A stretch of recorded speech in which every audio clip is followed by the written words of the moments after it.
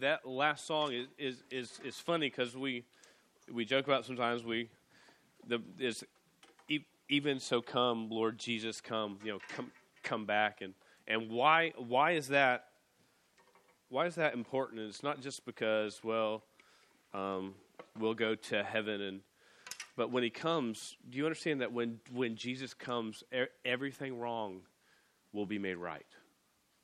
Everything injustice in the world will be made right when he comes. That's why part of us we're scared because we don't know what that's going to be like, but that's why part of us should long for that. Man, I want this world to be made right.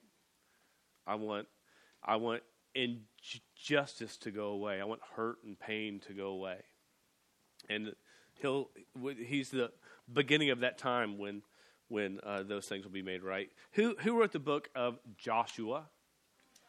Joshua wrote the book. Who was he an assistant to before he wrote this book? Moses. He was assistant to Moses. And what were the first 5 books of the Bible called? It's called the Torah or the Pentateuch. First 5 books, those were written by Moses. And where was Joshua born? Y'all remember? Where? Egypt. He was born in Egypt. He was one of the Hebrew slaves there. So this is where he came from. Has anyone ever seen before or done a trust fall? Trust fall. And I'll explain it to you. It's where you're standing on a high object, sort of like a chair, and you turn around and your eyes are closed and your arms are crossed so you don't flail. And there's a group of people behind you, usually 6 or 8 of them, and their arms are locked. And you say, ready? If you're on that chair, you're not looking, and they say, ready. And they say, falling. The person on the chair does, and the people supposed to catch them says fall, telling them, trust me, we will catch you, just do it. And you're supposed to fall back, straight back, and not bend your knees, and just trust that they will catch you. Is that a bit scary? I'm going to ask Nick to come forward here first. I'm only kidding. I'm only kidding. That would have been awesome. Nick, and could I get our 6th graders? Okay, 6th graders are going to. That would be awesome. Trust falls are pretty funny. Take a look at these 2 video clips of trust falls. There's one, and then you'll have to start the next one when this one. They're both short clips.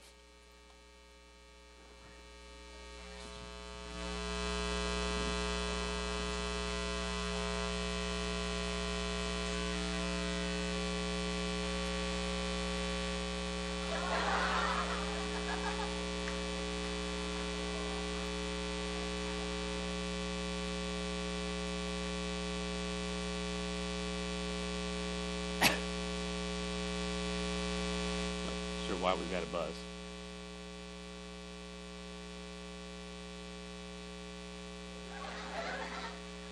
Now, if you could hear the sound better, you hear her slap hard, and now she's crying because they failed her. Okay, you can go ahead and stop that clip. Just to let you know, if you're ever asked to do a trust fall, you fall backwards, not forwards. If you ever look up trust fall fails, make sure, if you're ever doing a trust fall, that you have enough to catch, and you're not doing it from like a 3-story building. Because all those that I saw, they never worked out good. The person always hit the ground, and it was messy. So, trust falls. Is trust a hard thing to do? Yeah. Trust? Sometimes it is, and sometimes it's not. Y'all have all practiced trust a lot today. You came into this room, and I bet none of you inspected the chair you're sitting in right now. You came in and you sat right down in your chair. You did not think, is it going to hold me? What you put trust in that chair. That chair was going to bear your weight, and you were going to sit, and everything was going to be fine. You have trust that the ride the car you go in is going to start, and it's going to get you home, especially on this cold night. Right? Is that trust? We practice trust in a lot of ways. Or the food that we eat at dinner. A lot of times we're trusting that food isn't going to give us the runs in 4 hours because it was laced with something. You know what I'm saying? We're trusting Chick-fil-A is going to treat us good that night. You know what? And parents, as kids, we trust our parents. We look up to them. And like I said this past week, how our parents, we think, can do anything. And no offense to any of you, but I guarantee my 77-year-old dad can beat up your dad any day of the week. Okay, that's just a fact. But we sort of think these great things about them, but as we age, we see that they're not as strong as we thought they were. Not that they failed us, but they're just not as great as we thought. If I were to ask you to define the word a vow, how would you define that word? What's a vow? Anybody? Vow is what? A promise you make and you keep forever. Okay, that's a great. Anybody else got? Well, what's a vow, Bianca? An oath. An oath. That's like I give you this oath. I like the sound of that. Dictionary.com, which I don't always suggest you always look. It's not like the end all for everything, but this is how it defines a vow. It says it's a solemn or earnest promise binding the person and making it to perform a specific act or behave in a certain way. So it's a very, very strong promise. So if someone makes a vow to you, do you expect them to break that vow? No. What occurs to you if they break that vow to you? Are you a little bit ticked, mad, hurt? I think we all are. You know, in the world that we live in today, this word vow, we see it all the time. And you've heard it on TV or you've been at it live where you've heard it said this: I promise to love and cherish for better, for worse, for richer, for poor, in sickness and in health. As long as we both shall live, I give you this promise. Have we heard something like that before? A wedding vow, right? A wedding vow. Do all marriages last? Or does the commitment always stay there? But they made a vow. Why don't they? Like a vow, you said something you're supposed to keep for the rest of your life, right? Is that how we feel a vow is?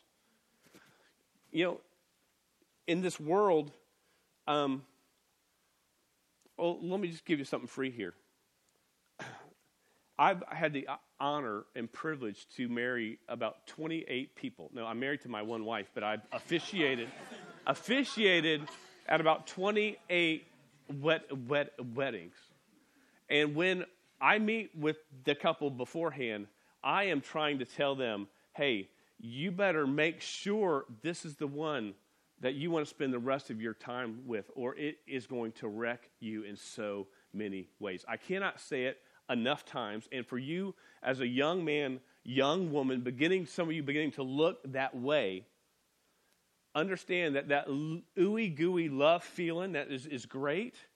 It might be part of the equation, but it's not near all the equation. That the flaws the person has now, they're going to have some form of those same flaws probably for the rest of their life. God can do a work and change a lot of things. I get that. But we still have our hang-ups. We all, even Nick, perfect Nick has got his hang. We all have them. His wife would go, oh, no. She would go, oh, yeah. Right? So I want to tell you this. Make sure when you go, man, this is the person I'm supposed to marry, ask hard questions to each other and make sure it is the right thing to do. If it's just because, oh, they just make me feel good, that will go away every time. A lot of the folks that I've married have only been married for 8 years or 10 years or 12 years. Of the 28, I know 2 that have been divorced since they were married. I'm fighting as I talk with them to keep them together because God has such a plan in marriage. And can I tell you something? Marriage is a fantastic thing. It is a fantastic thing. Some people will say, no. Don't listen to them. You fight for a great marriage that gives God honor and life will go well for you. Amen? Amen. You don't even know why you're saying amen. You're just going, okay, he said amen, I'll say it. But I am convinced of this. If we hang out with a person, any person, long enough, they will fail you sometime or another. They will let you down sometime, some way, long enough. Give it time, they will.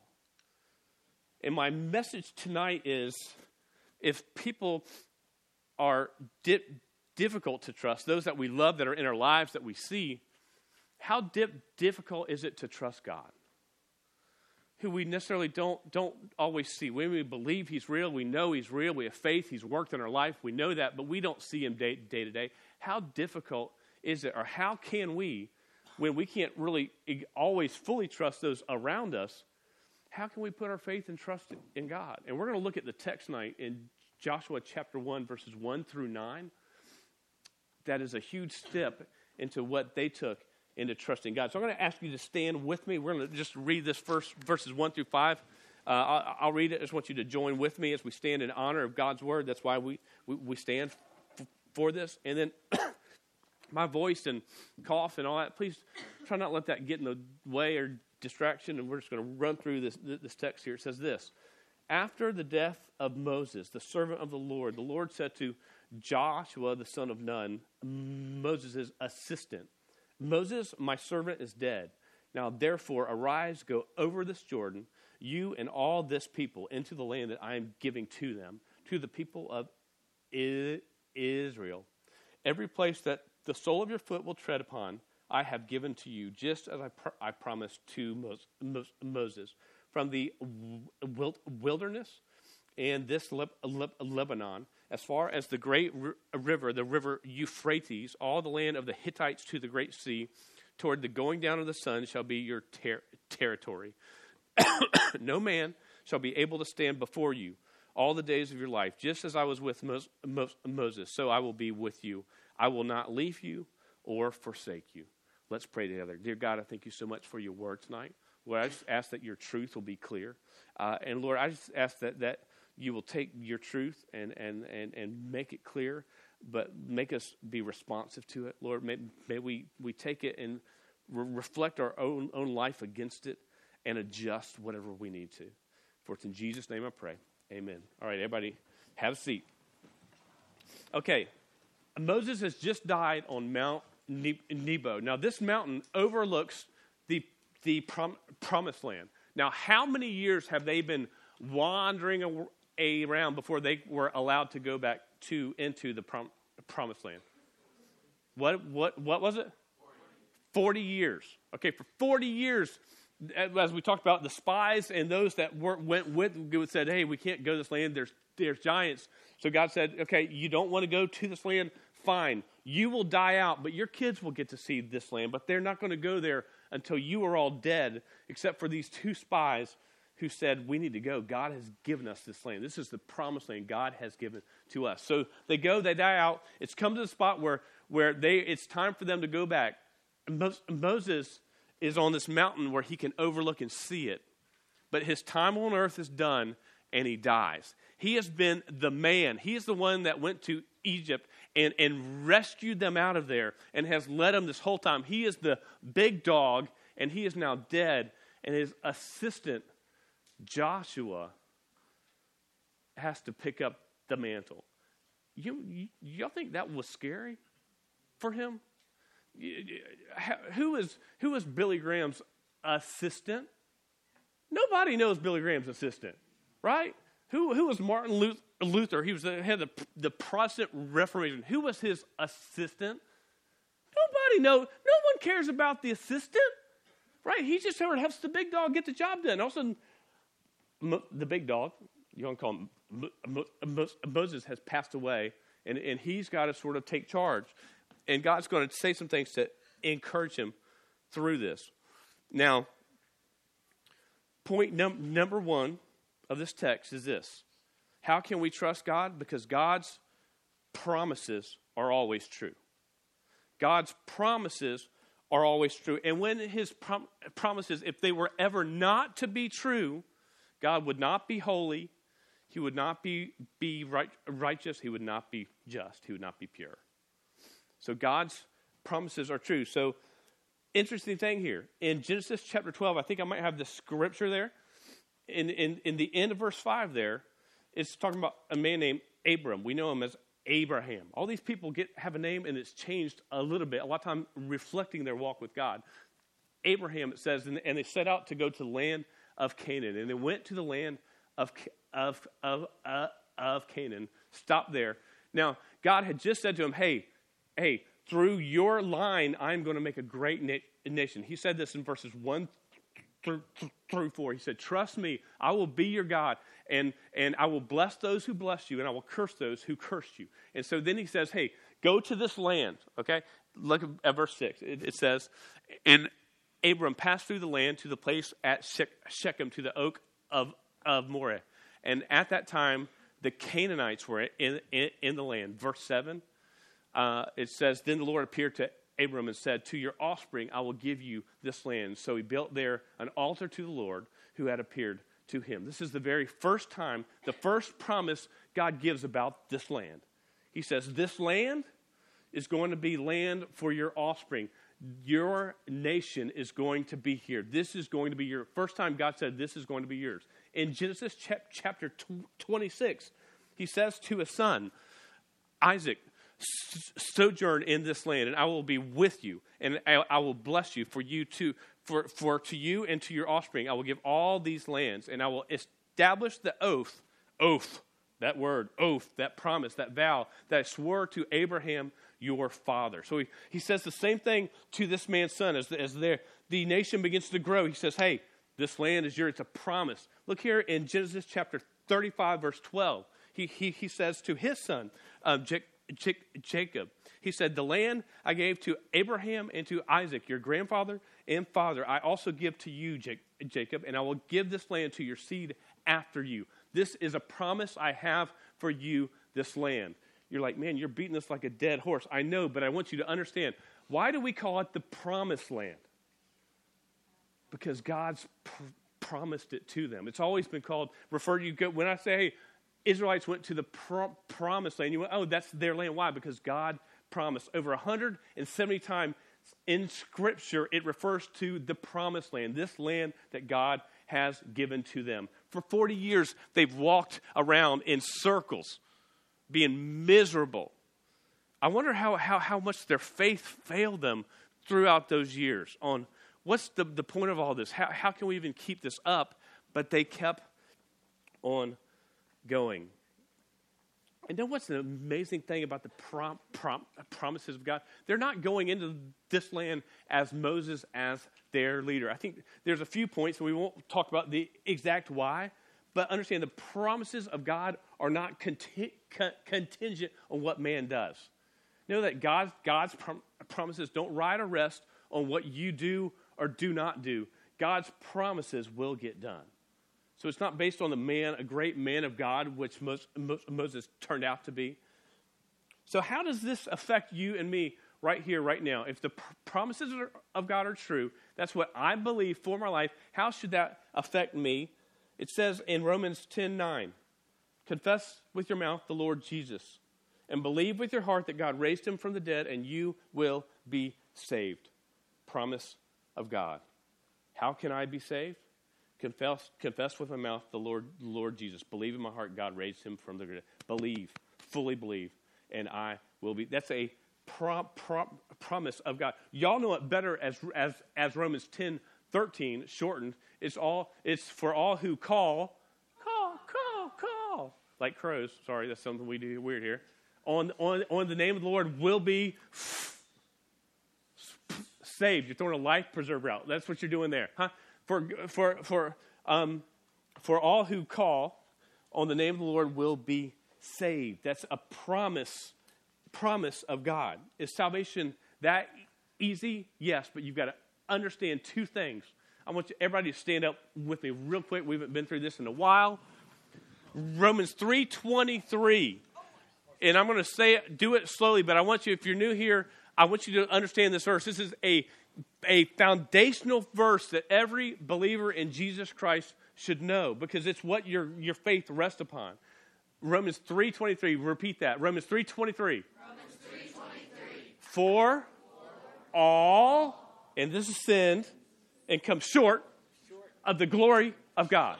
Okay, that's Romans 3:23. For all have sinned and come short of the glory of God. Okay, so that's important. We've all sinned. Everybody. If someone goes, hey, I haven't sinned, you're like, oh, okay, pride got you bad. You just sinned. Okay, everybody sins. But Romans 6:23, it condemns us and it gives us hope, okay? It says, for the wages, like you're paying someone, the wages of sin is death. But, okay, sorry, but we use that for but. But the gift of God is eternal life. What's that again? Eternal life through Jesus Christ our Lord, okay? So, do that again. Romans 6:23. For the wages of sin is death, but the gift of God is eternal life through, I'm spitting, Jesus Christ our Lord. Okay, sit down. Foundational verses that we need to do. That is how that verse where it talks about all who call upon the name of the Lord shall be saved. You know you need to be saved because you know you sin and your sin separates you from God, and there's no way you can get to God on your own. Promise of God affects us in so many ways. Take Philippians 1:6. He who has begun a good work in you will be faithful to complete it until the day of Christ Jesus. This is for you who is a believer in Jesus Christ. You understand a promise of God that he gives to us no matter how worthless or useless that we may feel on that day or this day or that month or that year. God says that, hey, he who has begun a good work in you, that's God, will be faithful to complete that work until the day of Christ Jesus. Can we get in the way of that? Yeah, we can, but with sin and stupidity. We can try to block that up. But God is continually trying to do a good work for those that believe in Jesus, that you've got your faith in Christ. That is for the believer in Christ. God, that's a promise. How does that affect you? It should affect us every day. We had a bad week this past week. We get up the next day going, man, my God is faithful.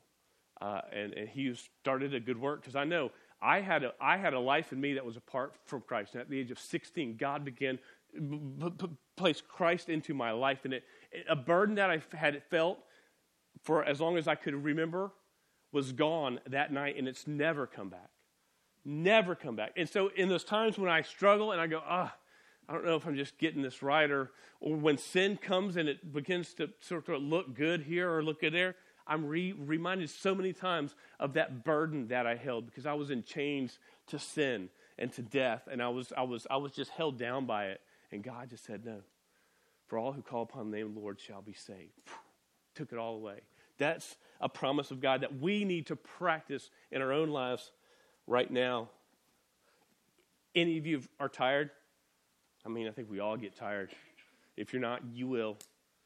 Matthew, Jesus says, "Come to me, all of you who are weak and heavy laden. I will give you rest." He will give you. He says, "For my yoke is easy." That's my teaching. That's what his yoke is. My teaching. What I teach and say is easy. My burden is light. For you will become a child of God. You will not be enslaved. Not be a child enslaved to the world. We all can use rest. Why can we always trust God? Because his promises are true. Man, if you can just get one thing tonight going, okay, I want to trust God. Why should I do it? Because his promises are true. They're always true. We could take 4 weeks to go through a tenth of them and not even touch the promises that God has. And God does not promise that life will be easy. But he does say that he has come that we may have life and life to the full. Abundant full does not mean money or riches or fame. It means joy in him, that apart from all that stuff, you can still have much more joy than the people that have all the stuff are wrecking their lives with because they can't find that joy. That's what God wants us to have. Next verse, we're going to actually read verses 4 and 5 again. So God's promises are true. Are you with me still? Yeah, you sure? You sad? Y'all look a little sad. All right. All right. We're going to read in verse 4. Y'all just stay seated for these. For the wilderness and this Lebanon, as far as the great river, the river Euphrates, all the land of the Hittites to the great sea, toward the going down of the sun shall be your territory. No man shall be able to stand before you all the days of your life. Just as I was with Moses, so I will be with you. I will not leave you or forsake you. Point number 2, why can't we trust God? Because God's presence transforms. God's presence changes everything. Exodus chapter 3, there is a whimpering, scared, stuttering little man named Moses. I did that just for the effect of the stuttering thing. All right, so you understand, whimpering, scared. And he's out there. God appears to him in a burning bush, and God says, hey, Moses, I'm going to use you, and I'm going to go with you, and I'm going to use you to free my people who are enslaved in Egypt. And Moses keeps going, I don't know if that's a good idea, God. I don't know if I'm really the right man for the job. I'm not really good at all this stuff. So I should just stay back a little bit. I think you're picking the wrong guy. At Exodus 4, it says, he says to him specifically, he says, but God, I can't talk. I'm just not good at it. And God says, go, I will be your mouth and teach you what to say. He even still at that point says, I can't do it. He says, hey, I'll give you Aaron to help you. Okay, but you go. You are the one I've called to do this. And he says, go, and I will be with your mouth and teach you what to say. So God is saying this whole time, hey, I am going to be with you. So this is Moses in Exodus chapter 4. We know the story. He goes there. All these plagues come. God uses him in a mighty way. He trusts God throughout the whole time. The Pharaoh tells all the slaves to get out. So they leave. They're led by a pillar of fire by night and a pillar of cloud by day. That's where they know where to go. They get to the Red Sea. They're trapped. God parts the sea. They go through it. The bad guys go in the Red Sea, and the Red Sea crushes them. Okay? So he sees God work in so many ways, and then the people are just whining, going, oh, the food there was so much better. Why can't we go back to Egypt as slaves? We just ate so much better. I mean, I love food too. That's my downfall. I run a lot, but I hate running, but I love to eat more than I hate running, so I run. Does that make sense? Right? So they love, evidently, food, and they're like, oh, we just want the sweet bread cake that we had in Egypt. Why can't we just go back there and get our old jobs back, is really what they're saying. So God's anger is burning against them. Moses goes on this mountain. God speaks to him, gives him the 10 commandments. He comes off the mountain. That the nation of Israel is now worshiping a golden calf that they made. They took all this gold, they made it. He asked sort of who did this, and one of the guy goes, I don't know, the gold was all thrown together and poof, it became a calf. And so they even are lying about it. God makes them grind this calf down into dust, puts it in their water, and makes them drink it all up. That'd be pretty nasty, wouldn't it? Going in and going out. And so in Exodus chapter 33, they're on their way out of there. There's a point to this story, very big point, because this man who was scared, who didn't want to go anywhere, even if God said, I will go with you, this is what this man says.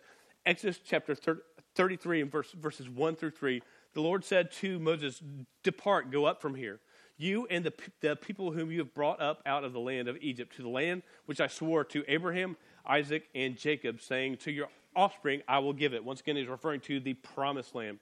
I will send an angel before you. I will drive out the Canaanites, the Amorites, the Hittites, the Perizzites, and the Hivites, and the Jebusites. Go up to a land flowing with milk and honey, but I will not go up among you. Don't miss that part of what God says. But You go there, but I will not go among you, lest I consume you on the way, for you are stiff-necked people. You are stubborn, stupid people. That's what God is saying. Hey, you go. I've got that land set up for you. You go. It's yours, but I'm not going with you. And look at verse 15 and 16 at Moses' response to him. This one who wouldn't go with him to Egypt because he was afraid, because I just can't do it. He says, if your presence will not go with me, do not bring us up from here. For how shall it be known that I have found favor in your sight, I and your people? Is it not in your going with us that we are distinct, and I and your people from every other people on the face of the earth? If your presence will not go with me, do not bring us up from here. Man, is that not a prayer, a saying we ought to say about everything we encounter in our lives? I'm going to go here tonight or go there tonight. God, if your presence will not go with me, don't let me move from this place. Take me only places where you will go with me, because I don't want to be anywhere without you. Moses' life was transformed. Why? Because the presence of God. He believed in the promises of God, and he was affected by the presence of God. It changes lives. I don't know about you tonight, but man, my life has been radically changed. Not because I've done anything good, but because how great God is and the presence of God. This applies to us in a lot of ways. You know, one way that else I thought about was in Matthew 28:18 through 20. You know, God says in many ways that he's with us, and this is Jesus speaking to his disciples before he went up to heaven. He says, all authority in heaven and on earth has been given to me. Go therefore and make disciples of all nations, baptizing them in the name of the Father and of the Son and of the Holy Spirit, teaching them to observe all that I've commanded you. And behold, I am with you always, even to the end of the age. Man, what a great, great truth that Jesus shares with his disciples and he shares with us. Know that when we go out, when we are walking in faith, that Jesus Christ is with us. We are not alone. And man, can we let the presence of God begin to change us? May it transform us so we're more like him, so that when that opportunity comes to speak up, that we will speak up, we won't shut up. When the world says, you can't really talk about that, we'll go, I've got nothing else to say, and I've got to do something. The presence of God transforms, it changes us. The third point, and it's going to be found in verses 6 through 9, God's promises are true. His presence transforms. His prompting is clear. That's his instruction. That's the only P word I could find that sort of wisdom. His prompting. What he tells us to do is clear. Look here in verses 6 through 9. Very strong thing. He's saying to them right before they're going. They've been for 40 years going around. They're finally at the cusp of going in the promised land. That's where we're going to be for the next few weeks. They're about to go in. It's a huge day. This promise that has come for hundreds of years is coming true. In the text, it says this in verse 6. Be strong and courageous, for you shall cause this people to inherit the land that I swore to their fathers to give them. Only be strong and very courageous, being careful to do according to all the law that Moses my servant commanded you.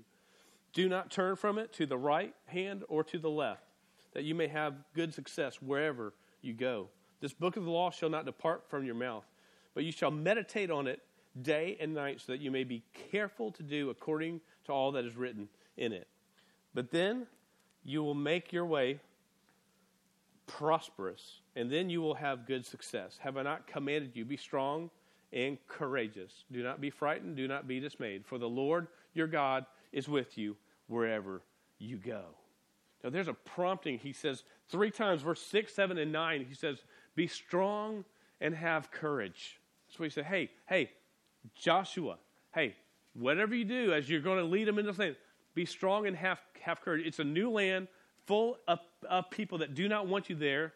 And your God says, go take this land, for I have given this land to you. Be strong and have courage. And it's interesting here because God doesn't say, hey, y'all prepare to invade. Get your guys on horses, though I don't know if they had horses, and get your men armed and strong, ready for battle. Make sure they're keen with a sword. Make sure they've got food, because the battle could go a long way. Make sure you're prepared in that way. God says, hey, be strong and have courage. And then he says this. He says in verse 7, being careful to do according to the law that Moses, my servant, commanded you. They're going to take over land, and he's giving them spiritual instruction. Do you understand? In your life, most of the battles you will fight in your life are not physical battles. They're spiritual battles. They have to do with your walk with Christ and you living and walking in his ways. So as he says, be strong and have courage, he's saying to us, even to each of you, as you are in your classroom or as you are at your workplace or you're at your home or wherever you are at, be strong and have courage. Do according to the law that Moses, my servant, commanded you. Talking specifically about the 10 commandments. So those 10 commandments, keep those. Obey those. Look in verse, also he says in verse 7, do not turn from it from the right or to the left. It means, you know what? Stay on the path of following God. Which path? Just that one. It's narrow. It's sometimes dark. And usually it's scary. But if you fight hard enough, you're going to find other people along the way going on that same path. There's not a lot of them, but they're there. Walking the same path that you are, but don't go on the right or the left. Do not get off this path. Stay on it. Keep walking with God. Do not veer at all. And then in verse 8, he says this. This book of the law, which is the Torah, okay? The Torah, the first 5 books, this book of the law, shall not depart from your mouth. Get in it daily and meditate on it. That means think about it, read it, think about it. The word that is used there for meditate on it is a low, guttural, almost muttering about it beneath your breath. It's that you're walking around going, man, my God is so good. He's just awesome, man. My God is so great. He's so strong. He's so powerful.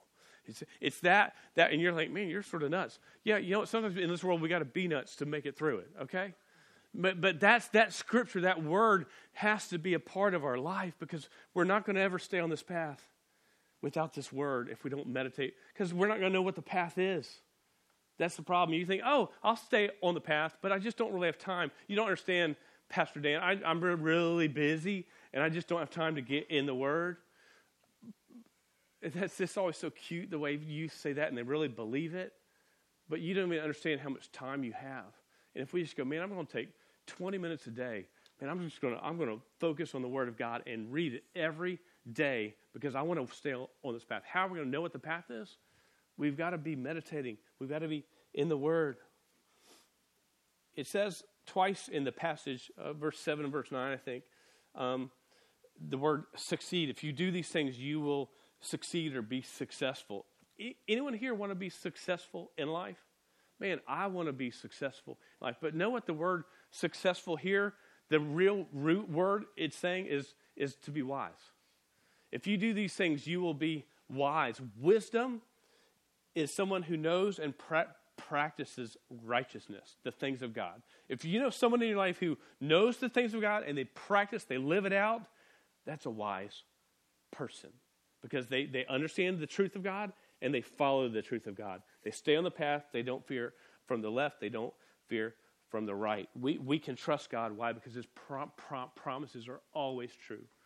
They're always true. This land they're about to go into, I hope we can see it as this is like a huge wave that has built up and it's just about to crash and it's just about to, it's a place that they have longed to be all of their life, and they're at the cusp about to go into it, and they're preparing themselves to go into this. Man, that's what I want. I want this promised land, this abundant life.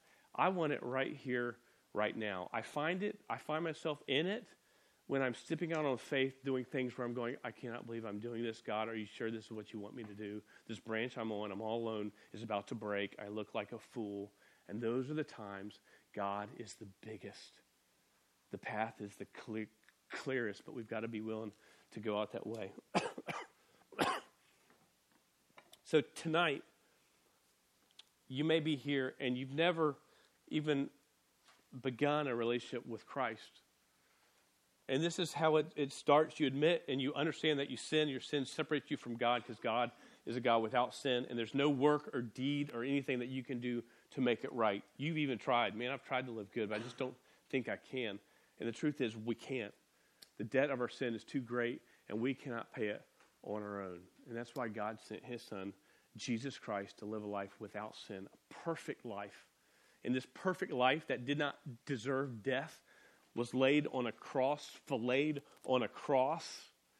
And on that cross, your sin and my sin were laid upon him. This sinless, perfect being took on our sin. And because of the weight of that sin, though it separated him from God for the very first time, because of the weight of that sin, he died. The cross did not kill him. The sin laid upon him did.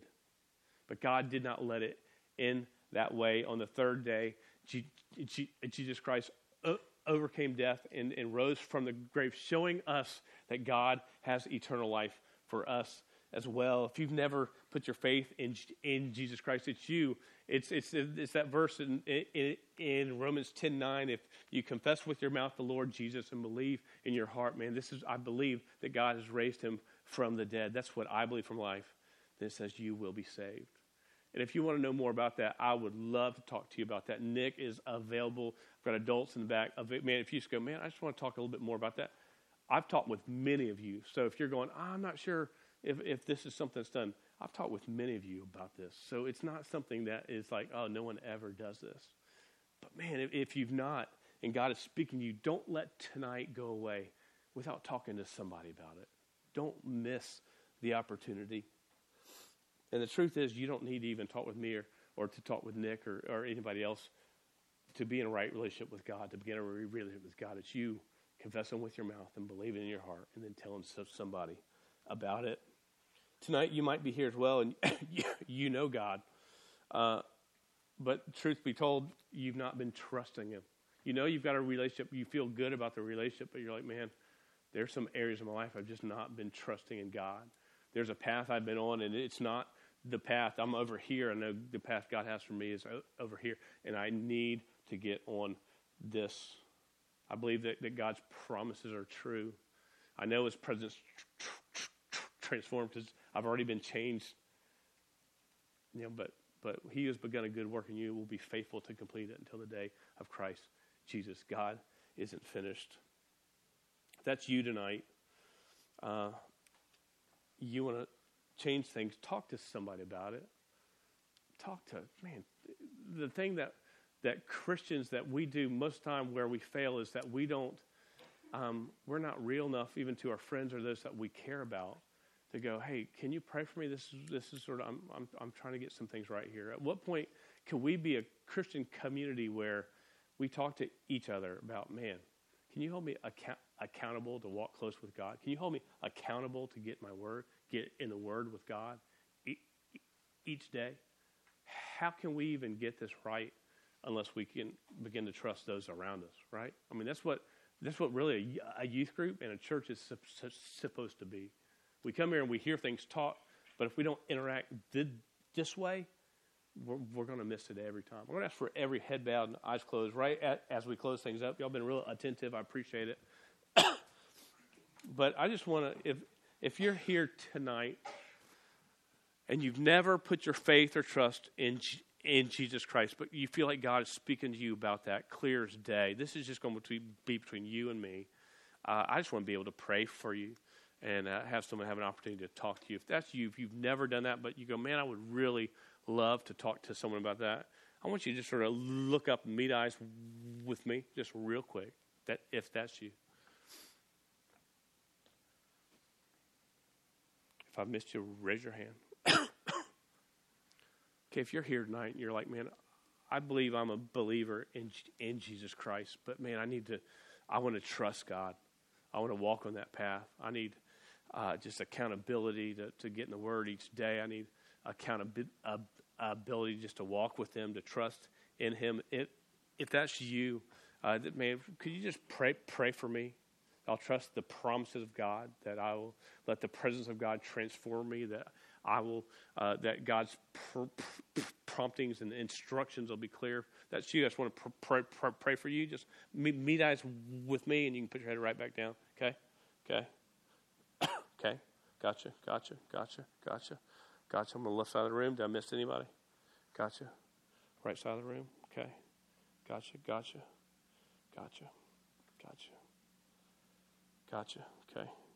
Gotcha. Anybody else? Dear God, I thank you so much for every student that's in this room. The chance for us just to open up your word. And Lord, I know it was a lot of text we went through tonight. But God, your word is so powerful. And God, as we get into this book, as we walk in this book, God, one of the parts that we find is they're going to this promised land they've been waiting for just to find rest, to finally have rest. They've been walking and wandering for so long, and they're trying to find rest. And Lord, may we, every individual in this room, Lord, I just ask that you'll help them to find rest as we walk through this book, rest in you, and know how great and big and powerful you are. For it's in Jesus' name we pray. Amen.